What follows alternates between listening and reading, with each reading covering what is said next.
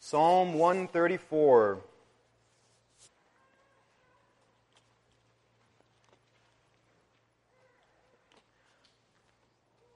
Psalm 134 says, "Come bless the Lord, all you servants of the Lord, who stand by night in the house of the Lord. Lift up your hands to the holy place and bless the Lord. May the Lord bless you from Zion, he who made heaven and earth." Let's pray together. God, we thank you for this little psalm. We thank you for all of the psalms that we've been able to look at together over the summer. We thank you for the Psalms of Ascent, and we thank you for this last one. We pray that you would help us to understand it and to believe it, and we pray that you would help us, God, to bless your name and to depend upon you for the blessings we don't deserve. We thank you that we have all this in Christ. It's in his name we pray. Amen. I love that this is the last Psalm of Ascent. I like to picture this, I think, because the people who sang the Psalms of Ascent, they were singing as they traveled to Jerusalem to worship, right? So these are songs they sang together as they were traveling together to go to Jerusalem to worship at one of the feasts or festivals. They would go to the temple for like a special designated on the calendar time of worship in Jerusalem. And so they're going to Jerusalem to do this, and they're singing together. And I love that this is the last psalm because this is probably the simplest of them, right? It's not the easiest, no, but it's the simplest psalm. It's very, very straightforward. It's calling us to bless the Lord, to praise his name. Is there anything more obvious than that? Is there any habit that should most obviously be part of our lives? This is a pretty simple, straightforward, welcome to kindergarten kind of command. And what this reminds us is and I love that this is the sort of the climactic psalm in the Songs of Ascent, because what it reminds us is we never arrive to a place where we can stop praising the Lord. We never arrive to a place where we don't need this habit in our lives. A lot of you are not aware of this, but I am not an incredibly fashionable person. I preach probably about 44 times a year. I probably wear this shirt about 36, 38 of those times. I don't mind going and buying clothes. I just never do it. And so my fashion sense is not incredible anyhow. So I go and I look at something and I'm like, should I buy that? I don't know. So I just wear this. All right. So anyhow, it's just easier. But it wouldn't matter even if I did have incredible fashion sense. Even if I went to some store, right, where you buy nice clothes, and I paid like $130 for a shirt. If when I put that shirt on, I buttoned like the top button in the wrong buttonhole, right? If I didn't line up like the buttons the way they're supposed to be lined up, it doesn't matter how nice the shirt is, I'm going to look like a doofus, right? It's not, unless that is a style, by the way. Like young people, right now you're thinking, old man, that's how we wear our clothes. We do the buttons wrong. You're such an old, oh, shut up. Anyhow, but we understand the illustration, right? You understand the illustration, even if it is cool now to button your shirt wrong. Anyhow, we understand, like, you have to have, there's certain habits you have to have, there's certain things you have to have in place, or else the rest of it doesn't matter. Peyton Manning is an incredible quarterback in NFL, and he was brilliant, and he knew the defensive schemes better than the opposing defense knew them. Like if there's a rookie linebacker lined up against him, Peyton Manning knows what that guy's supposed to do better than that guy knows what he's supposed to do. Peyton Manning's brilliant. He knew his own plays, he knew their plays, he knew everything. He also, though, had good footwork, good mechanics. He did the same thing every time he threw the ball, and he practiced it every single year. Just footwork. You got to do your footwork. You got to do your mechanics. You got to throw the ball right. The rest of the stuff doesn't matter if you're not throwing the ball right. This is one of those, you got to throw the ball right kind of Psalms. You have to have this stuff. There's 2 habits in here we have to have. And I know they're obvious, but I had to spend some time this week talking to the Lord about the fact that they're obvious, but they're not as much of a part of my life as they should be. So let's think about both of these things together. There's 2 habits here. 2 habits in the psalm. One is giving God the blessing He deserves. The other is trusting Him for the blessing we don't deserve. So there's a 2-part sermon this morning. First habit, giving God the blessing He deserves. Second habit, trusting Him for the blessings we don't deserve. So let's think about that first habit together. Giving God the blessing He deserves. Psalm 134, 1a says, "Come bless the Lord." Come bless the Lord. What does it mean to bless the Lord? When I think of someone blessing me, I think of someone improving my existence, making my life better, making me feel better about myself. When someone blesses me, I walk away from that conversation thinking, yeah, actually, I'm all right. I'm doing okay. This is good. Life is good. They elevate my happiness. They improve my understanding of my own existence. They make me a little happier. They make me feel better about myself. They make me feel better about life. They make me feel better about the future. They've blessed me. When we bless God, though, can we possibly improve on God's existence? Can we improve God's self-understanding? Can we make Him happier? Can we make His life better? Does God need us to say nice things about Him? No. No. God's happy. He's happy. You and I, we operate completely differently, and so what we do if we don't think about it, if we don't shape our thoughts around the Word of God, we start to assume God sort of operates like we do. We do, because we're always, and not in sinful ways, not even in weak ways. I'm not saying this is bad or dumb that we do this or sinful. It can be, but it's not always. I'm just saying we're always sort of thinking about our own reputation and also just about how good of a job we're doing. I'm always very interested in whether or not I'm a good husband, I'm a good pastor, I'm a good dad, I'm a good friend. I'm always sort of thinking about that. And there are times when I feel like I'm doing pretty good, and there are times when I'm like, man, I need to shape up. So we're always sort of thinking about ourselves. God doesn't do that.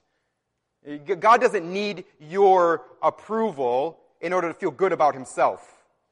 You can't make God feel more self-conscious or less self-conscious.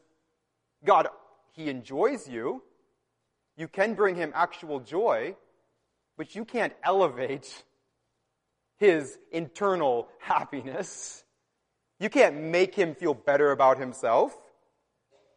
He's not wondering how He measures up.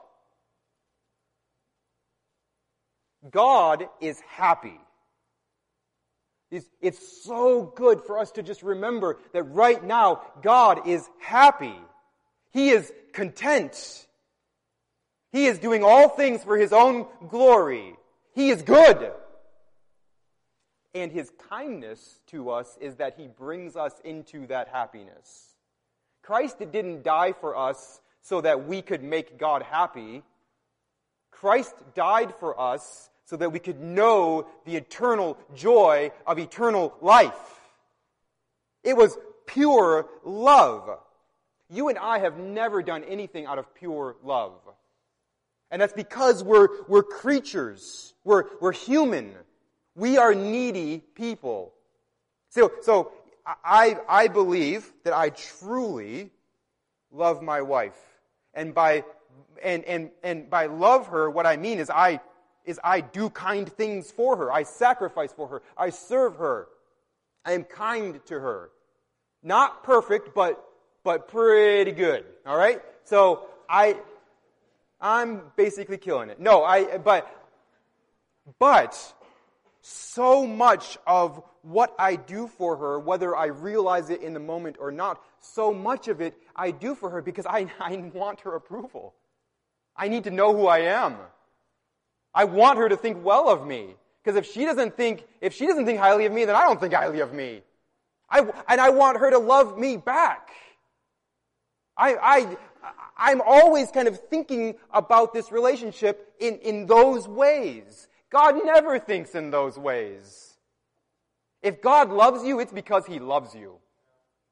If He loves you, it's because He's chosen to love you in Christ. See, we're always in danger. I hope, and I pray, and I know you guys pray for me as well, because you've seen pastors just make fools of themselves. So I know you pray for me as well, and I appreciate it. I need it. And I hope and I pray that I never turn my back on my family. I hope I never do that. I hope I never turn my back on the gospel. I hope I never have so where I fall into some sort of like infidelity. I hope I never do that. I'm working hard to never do that. I am praying hard to never do that. But here's the thing: humans do that kind of stuff all the time. Humans, they stop loving people when it's not doing it for them anymore. When it comes to this point where they just don't care about that person's approval anymore. They don't care about how that person makes them feel anymore. It's not really worth it. There comes a point sometimes in human life, and we've seen it many, many times, all of us had, where the husband says, I'm not going to stay committed to my wife anymore because I can get more approval, I can get my needs met more somewhere else. I'm going to go elsewhere. This happens all the time. The wonderful thing about the fact that God doesn't need us is we can be sure that's never going to happen. God's never going to do that to us. Because He doesn't love you because He needs you to approve of Him. He loves you because He loves you. That's what grace is. He loves you because He loves you. And all of us know inside of ourselves, if I was God, I probably wouldn't. Because on one level we say, I want God to love me because I'm awesome. That's our first instinct, right? I wish God loved me because I'm awesome. But then when we stop and think about it, we remember, I'm not awesome. And so if He loved me because I was awesome, His love for me would always be in danger. Aren't we thankful He loves us because He is faithful? Because He is committed to us? Because of the gospel of His Son? So when we think about this together, this idea of blessing God, what we have to, I say all of that to say this. When we think about the idea of blessing God, what we're doing is simply just saying to Him true things about Him.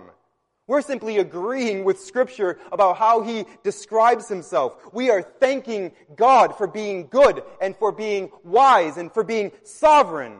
Thank you, Lord. That's what we're doing. That's what we're doing. And He delights in this. He delights in our praise. But what we have to understand, is that He will gain glory from us one way or another. He will gain glory from us through judging us, or He will gain glory from us by receiving our praise. And He will be happy and satisfied and content in His own glory. So when we bless the Lord, we're simply speaking of Him in how He deserves to be described. So this must be a habit in our lives, and every day, to thank the Lord that He is always good, that He is always in control, that He is always wise. If you are like me, you are tempted to be thankful to the Lord when His goodness and His wisdom and His sovereignty are clearly seen, when they make sense to us, when He's delivered us from sickness or from heartache or from trouble. That's when I see and I thank God for His goodness and His wisdom. I thank Him in those moments. The heartbeat of this psalm, though, is that we do this every day. You servants of the Lord who stand by night in the house of the Lord. You do this. This is a thing that you do. This is a habit that you have. Because there are going to be times, probably many times, where you have more questions than answers. So is God still good? And is He still sovereign? And is He still wise when you are suffering with chronic sickness or you're going through turmoil? Of course we pray for God to deliver us from those things. Of course we do. But we also bless His name as we are going through them because we know that come what may, He is good. He is wise. He is sovereign. If you are sick, so what we have to understand is that God is not like a Rocky movie, where Rocky is boxing against, whoever it is, Rocky 3, 4, 5, Apollo, Rocky 7, Rocky for the 21st century, whatever it is, Rocky taking on the people in the old folks' home now because we got to keep making money off these movies or whatever it is, the geriatric sparring or whatever it is. Whatever it is, we think of God sometimes when we're praying. We think of God and like Satan doing battle in a boxing ring. And we know in the end God is going to win, but sometimes we think that Satan has just gotten this really good uppercut and God's on the mat and his manager's like, you can do it, give him some water, get back in there, we're not going to throw in the towel, and so God gets up and then finally in the end wins. So sometimes we think that when we're sick or when we're going through heartache or when we're going through turmoil, that right now God's on the mat. He'll get up and save us eventually. But He's on the mat right now. He's not really in charge of the situation. That's not the way the Scripture teaches it at all. God is sovereign. He is sovereign. This is not a boxing match. This is not a who's going to win kind of thing. This is not a He's taking his licks, but He'll get back in there eventually. No! God's in control. And that goes for when you're sick and when you're heartbroken. And when life is just groovy. And I know groovy's not a word anymore. And button your shirt how you want. All right. But God is good. God is good. He is wise. He is sovereign, even when we're having trouble with the details. He's not. So we bless His name. We bless His name. And if you're having a hard time, because sometimes I do, having a hard time like getting some sort of a concrete thing to center my praise around, go to the cross. I mean, you can thank the Spirit, right? You can pray to the Spirit and say, thank you, Spirit, for showing me the cross, showing me the gospel, showing me Jesus. You can thank Jesus for dying on the cross for you. You can thank the Father for His good eternal plan that He brought about. You can thank God for the cross. On the cross, Jesus showed us the holiness of God, the pure hatred for sin. On the cross, Jesus showed us the wisdom and the goodness of God, even when things are at their darkest. On the cross, Jesus showed us the incredible faithfulness, the incredible love that God has for His own. So when we're having a hard time with the details, we remember the cross and we say to God, you are holy, you are wise, you are kind. I bless your name. So that's our first habit. We have to do it. This is a part of the Christian life. We don't arrive away from this habit. This is something we carry into spring training with us every single year. Fall camps, Peyton Manning, got to work on the footwork, got to work on the mechanics. I know, like, I could probably coach the other team. I know their offense better than they know it. I know their defense better than they know it. But I gotta get my footwork right. I gotta get my throwing mechanics right. And we never arrive away from this. We give God the blessing He deserves. This is a habit. Second habit, number 2, trusting Him for the blessing we don't deserve. All right, so we looked at the first 4 words. Now let's look at the rest of the psalm. All right, we looked at come bless the Lord. Now let's think through the rest of the psalm together. Come bless the Lord, all you servants of the Lord, who stand by night in the house of the Lord. So people smarter than me, and I've found them. There's lots of people who are smarter than me, actually. You probably don't know anybody, but I know a few that are smarter than me. They debate on who is the servants of the Lord here. What are they talking about? So the servants of the Lord probably, I've read the little, like, who could this be? And it's definitely like a group of people. This is an actual subset of people. It's an actual branch of service. And it's probably the priests that conducted the evening worship services. So it says when you stand by night in the house of the Lord, it could be like the Levites who literally stood watch, sort of like security guards. That was part of their duty. They had the night shift. It could be the night shift like Levites, or it could be the priests that conducted the evening worship services.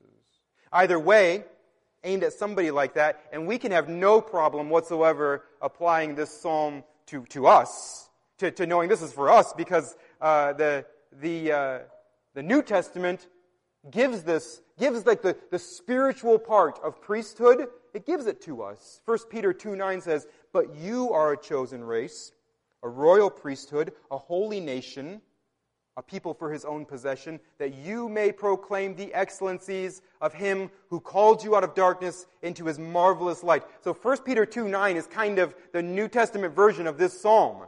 You're a royal priesthood, declare his excellencies. Proclaim his excellencies. You are, in the Old Testament, you are the servants of the Lord, you bless his name. In the New Testament, you are the servants of the Lord, you bless his name. You are a royal priesthood, you proclaim his excellencies. So because of the blood of Jesus, if you are in Christ, if God has done that work in your heart, where Jesus Christ is your only hope in life and death, and you have believed the gospel because of the good, gracious work of the Spirit, because the Father has sent his Son to save you, because of the blood of Jesus, you're a priest. You have access to God. You can now actually worship God in ways that are acceptable to him. So bless his name. So what we want to see here is something really cool happens. I've buzzed by this psalm probably many times in my life. I know that there have been times in my life where we had Bible reading like challenges when I was growing up, and so you would get points for how many chapters you read. So I would love chapters like this, because you can just read this one over and over and over. Like I can just read that 50 times, and just like so I would just buzz through it. So this is kind of like a buzz through psalm. But look at the way it works. Let's slow down and look at the way it works, because it says, you servants of the Lord, you bless the Lord, you servants of the Lord, who stand by night in the house of the Lord. Lift up your hands, in verse 2, to the holy place, and bless the Lord. And then it moves right into verse 3, which is no longer talking to the servants of the Lord. Now it's what the servants of the Lord say to the rest of the people. So the whole thing is kind of shifted here. And so the first two verses, here's what the servants of the Lord are to do, and then the third verse is, here's what they say to everybody else. So, and that it's very interesting, because it says, lift up your hands to the holy place and bless the Lord. And in the Bible, you would have people raising their hands to pray. That was like in the Old Testament, this is like a posture of prayer. You're raising your hands to pray, and then you also, though, raise your hands in order to pronounce a blessing on your people. And so it's a seamless thing in this psalm. It's very interesting. The transition here, it just goes from one thing to another, literally while these servants have their hands raised. They go from blessing the Lord, praising him, thanking him, to may the Lord bless you, to trusting that the Lord will bless their people. It's a seamless thing.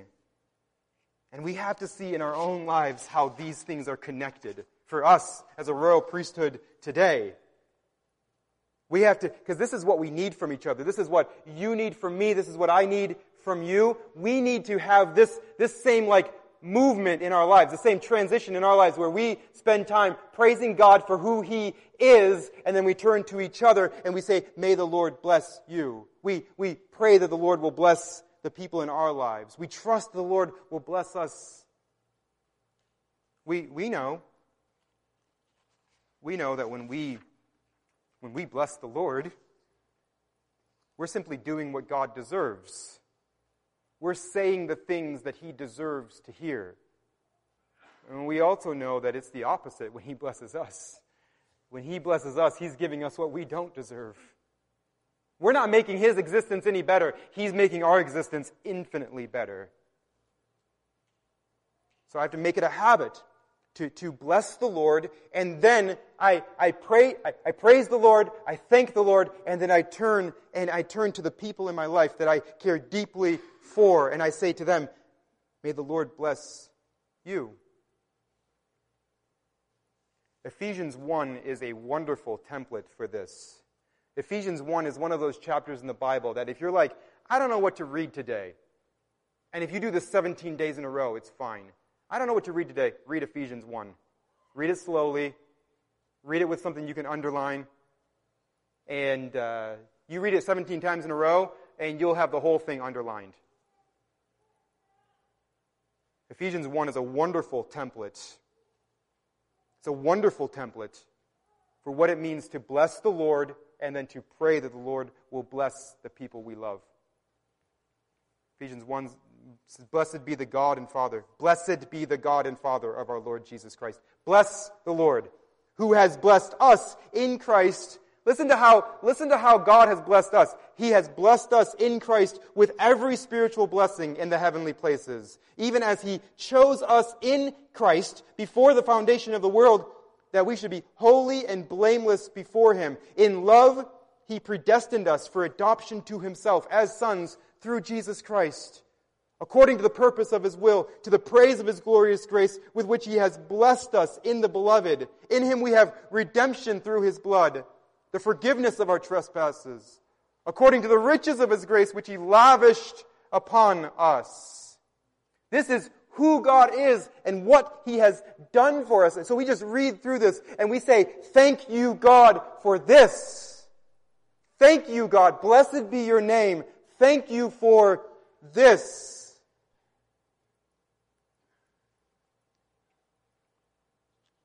You sit there and you remember that you have redemption through His blood. You have the forgiveness of trespasses. You have a Father who will never change His mind about you.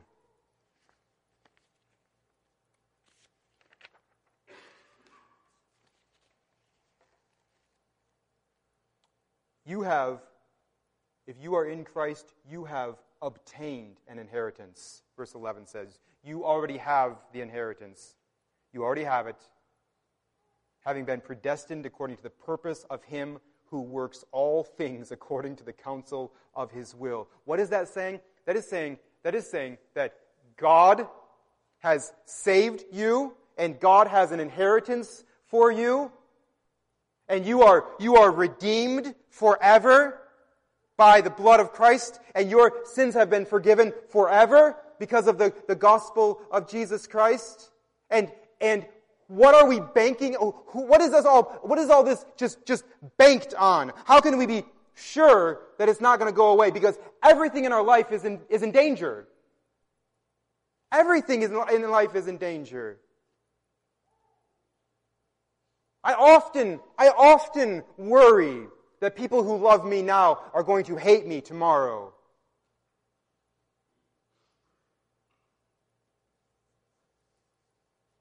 No.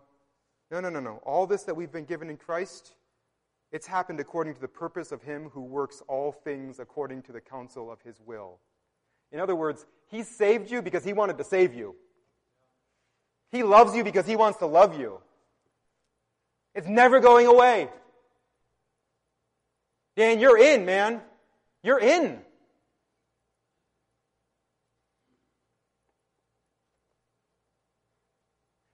You are saved because God works all things according to the purpose of His will.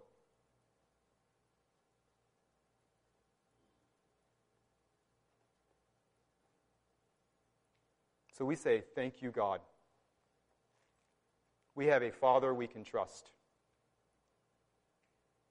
We have one person in our lives, for sure, who we can trust. So when I think about that, and when I think about the great blessing I have in Christ because of God, when I think of that and I praise His name for that, then I turn and I think of the people that I care about. And I think about the way Christ is working in their life, and then I pray for them and I say, may the Lord bless them. For this reason, Paul says, he's continuing on Ephesians 1, for this reason, because I heard of your faith in the Lord Jesus. And so this is not for, you can't pray this for people who don't belong to Christ. But if you're as confident as any human can be, that your loved one belongs to Christ, then you say, because I have heard of your faith in the Lord Jesus and your love toward all the saints, I do not cease to give thanks for you, remembering you in my prayers. And here it is, that the God of our Lord Jesus Christ, the Father of glory, may give you the spirit of wisdom and of revelation in the knowledge of Him, having the eyes of your hearts enlightened, that you may know what is the hope to which He has called you, what are the riches of His glorious inheritance in the saints, and what is the immeasurable greatness of His power toward us who believe, according to the working of His great might, that He worked in Christ when He raised Him from the dead and seated Him at the right hand in the heavenly places. So what that's saying is, I was so dead in my sins that in order to save me, God employed the same power that He employed to raise Christ from the dead.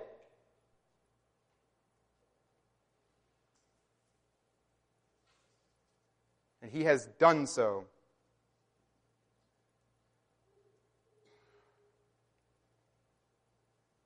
So when I pray for my wife, of course I pray that somehow God takes her pain away. Of course I do. When I pray for my children, I pray for them to do well in school, and I pray for them to have friends. So I guess I'm just praying that somebody as goofy as they are will be in their life and they will like them. I don't know. I don't even know what I'm praying when I pray that. I pray because I think, I had friends when I was in school, so it's not impossible. God, give them a couple of friends. That'd be great. And of course I do. And Abby is in Minneapolis, and of course I pray for her physical protection, that she's safe. Of course I do.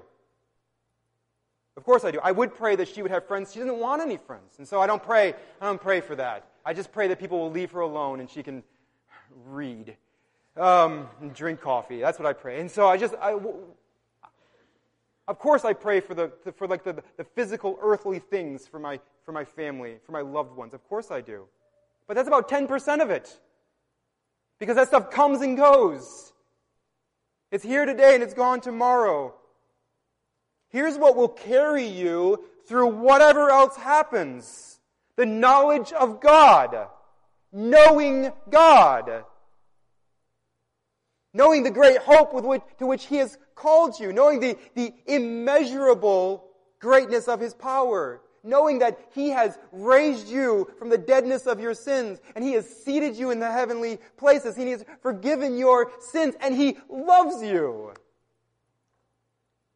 I don't care what else happens in your life. If you know that God loves you in Christ, there it is. The beautiful thing is I know that's a prayer that God will answer for His children. This is what God will give us. I don't know if God will help you health-wise. I hope He does. I pray He does. Of course I do. I don't know. I don't know. I don't know if God's gonna work in some of these broken relationships you have. Of course I pray that. Of course I do. I want your financial, your physical needs to be met. Of course I do. But way more than that, I pray that you will know God through Jesus Christ. You will know the immeasurable grace, the immeasurable greatness of His grace to us. If you know that the God of the universe loves you because He loves you, if you know that right now Jesus Christ is not ashamed of you, if you know that right now you are protected by the one, let me read the last line. Well, not the last line, last two verses. He has raised Him from the dead and seated Him at His right hand in the heavenly places, far above all rule and authority and power and dominion and above every name that is named, not only in this age, but also in the one to come. So right now, Jesus is not like, it's not like a Jesus versus Satan boxing match. Jesus has everything under his feet right now. We know he's going to in the age to come. He has it right now. He's got it. It's under him. He put all things under his feet and gave him his head over all things to the church, which is his body, the fullness of him who fills all in all. I want you to know that you belong to the one who has everything under his feet.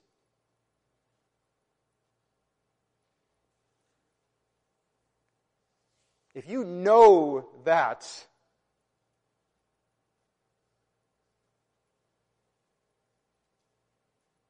you can suffer joyfully, and you can enjoy life without idolatry.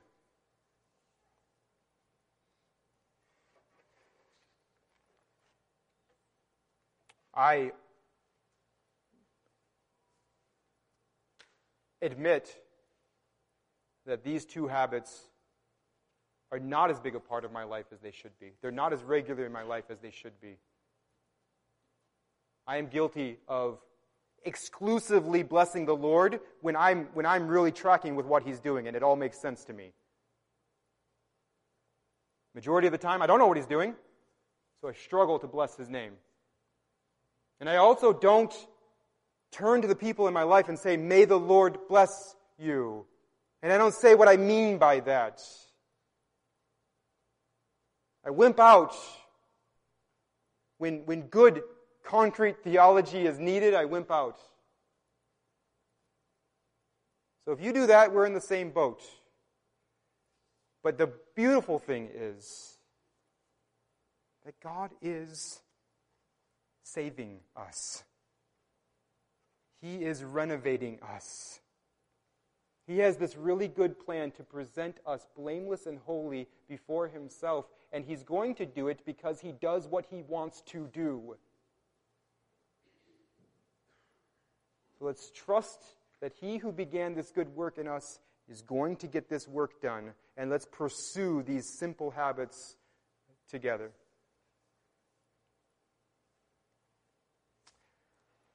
Let's pray together. God, we thank you for your love. We thank you for this psalm. Thank you for all of the Psalms of Ascent, and we thank you for this one, and we thank you, God, for just a simple, straightforward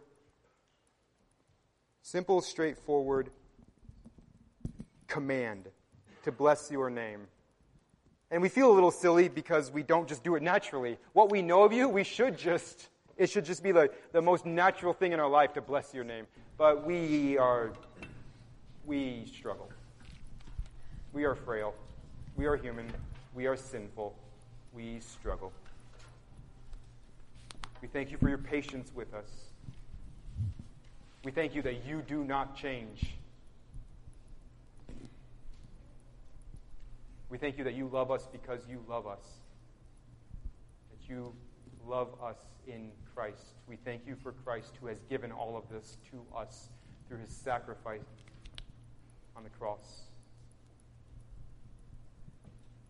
I do pray that if there's folks here who just don't believe that, they've never thought through the gospel, they've never thought through the fact that they're sinful before God, and they've never thought through that Christ is the only one who can pay for their sinfulness, pay the penalty they deserve to pay. I pray that they would believe that good news today, that you would do that miraculous work, the same work that you did in my heart, bringing me from dead in my sins to alive in Christ. I pray that you would do that work in their heart as well.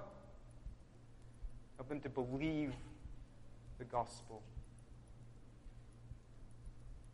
And then for those who do believe, I pray, God, that you would help us to bless your name. Come what may, bless your name. And that we would trust you to bless our brothers and sisters in Christ, and we would encourage them in it. Help us for all this in Christ's name. Amen.